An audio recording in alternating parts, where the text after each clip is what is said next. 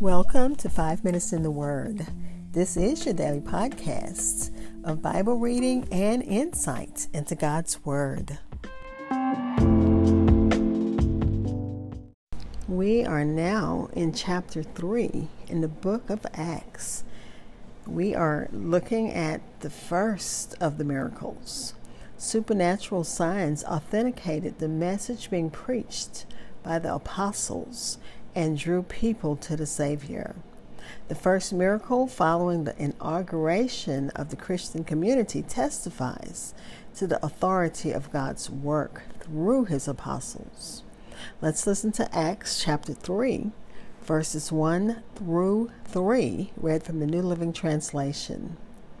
Peter and John went to the temple one afternoon to take part in the 3 o'clock prayer service. As they approached the temple, a man lame from birth was being carried in. Each day he was put beside the temple gates, the one called the Beautiful Gates, so he could beg from the people going into the temple. When he saw Peter and John about to enter, he asked them for some money. Again, Acts chapter 3, verses 1 through 3, read from the New Living Translation. I'll be back to share insights and close with prayer.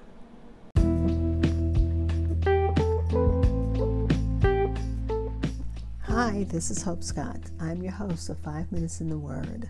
Thank you for taking time to learn God's Word with me as we learn together. Like, follow, share at Minute Words or hashtag Minutes Word on Facebook and Twitter. And my podcast is heard wherever you hear your favorite podcasts. Y'all be blessed. Again, that was Acts chapter 3, verses 1 through 3, read from the New Living Translation. And this is one of the familiar miracles in the book of Acts, the healing of the crippled man. The Jews observed prayers 3 times a day, morning at 9 in the morning, their afternoon prayer, which was usually about 3, and the evening or sunset prayer. One of the commentaries said that the afternoon prayer was noon. So it was an afternoon prayer at any rate, morning, afternoon, and evening. And remember, David made that a practice in his life, and a practice that we should have, even though the scripture tells us to pray without ceasing. So we're not praying at a certain time. When the Spirit gives us unction and we find a need for something, God reminds us, the Holy Spirit reminds us of something we need to pray about, pray without ceasing. But let me continue with what the commentaries had to say. At these times, devout Jews and Gentiles who believed in God often would go to the temple to pray. Peter and John were going to the temple for the 3 o'clock prayer service. Note that Peter and John were still living, for the most part, as obedient Jews, keeping the appointed times of prayer, though they were now on a different mission. They were fulfilling what Jesus called them to do, which was spreading the gospel. But let me continue. Peter and John were both commissioned by Jesus and recognized by the early Christians as apostles. They were special ambassadors of Jesus.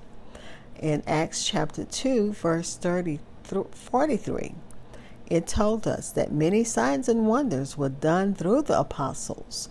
And Acts chapter 3, which is the chapter we're in, gives us an specific example of one of the many miracles, signs, and wonders.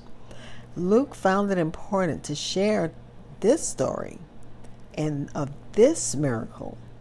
And first, it gives an example of what he mentioned in Acts chapter 2, verse 43, that a deep sense of awe came over all, and the apostles performed many miraculous signs and wonders. And it also shows why the earliest Christians were persecuted. And it all began with this beautiful story of God's power, of his work through his ministers, through his apostles.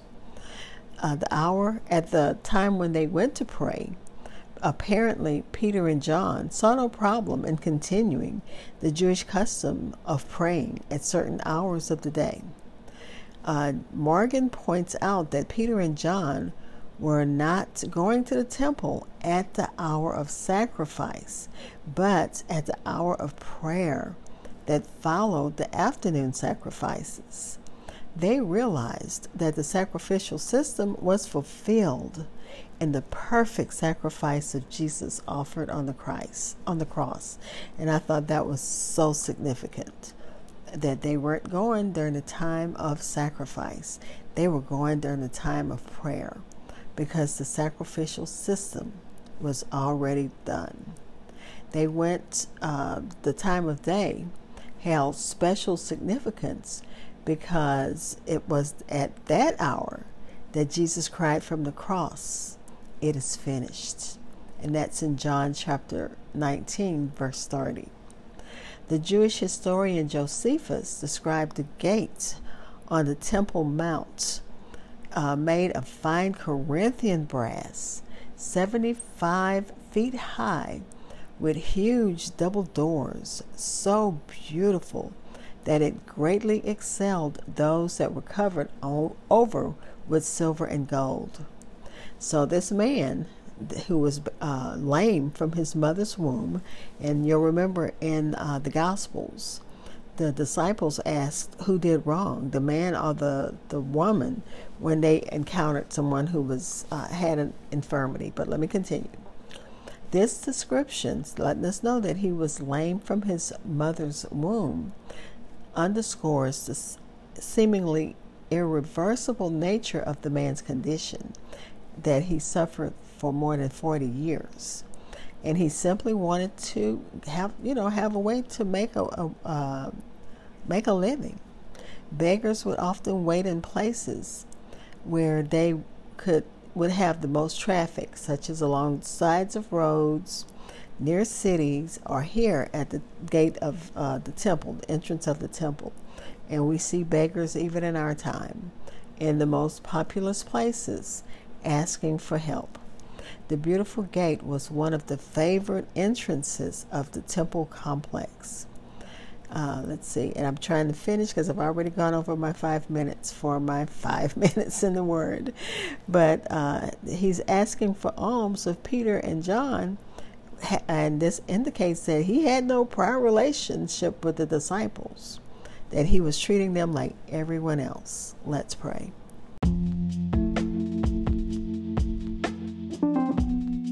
Father, we thank you as we study your word, as we look at this first miracle performed by the new church, the new Christians, a sign and a wonder that's amazing to heal someone who is, and that's what we'll find out tomorrow.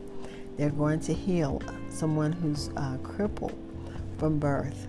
And God, the apostles saw their Savior do this. They saw Jesus heal the sick. They saw him raise the dead. They saw him cause blind eyes to see.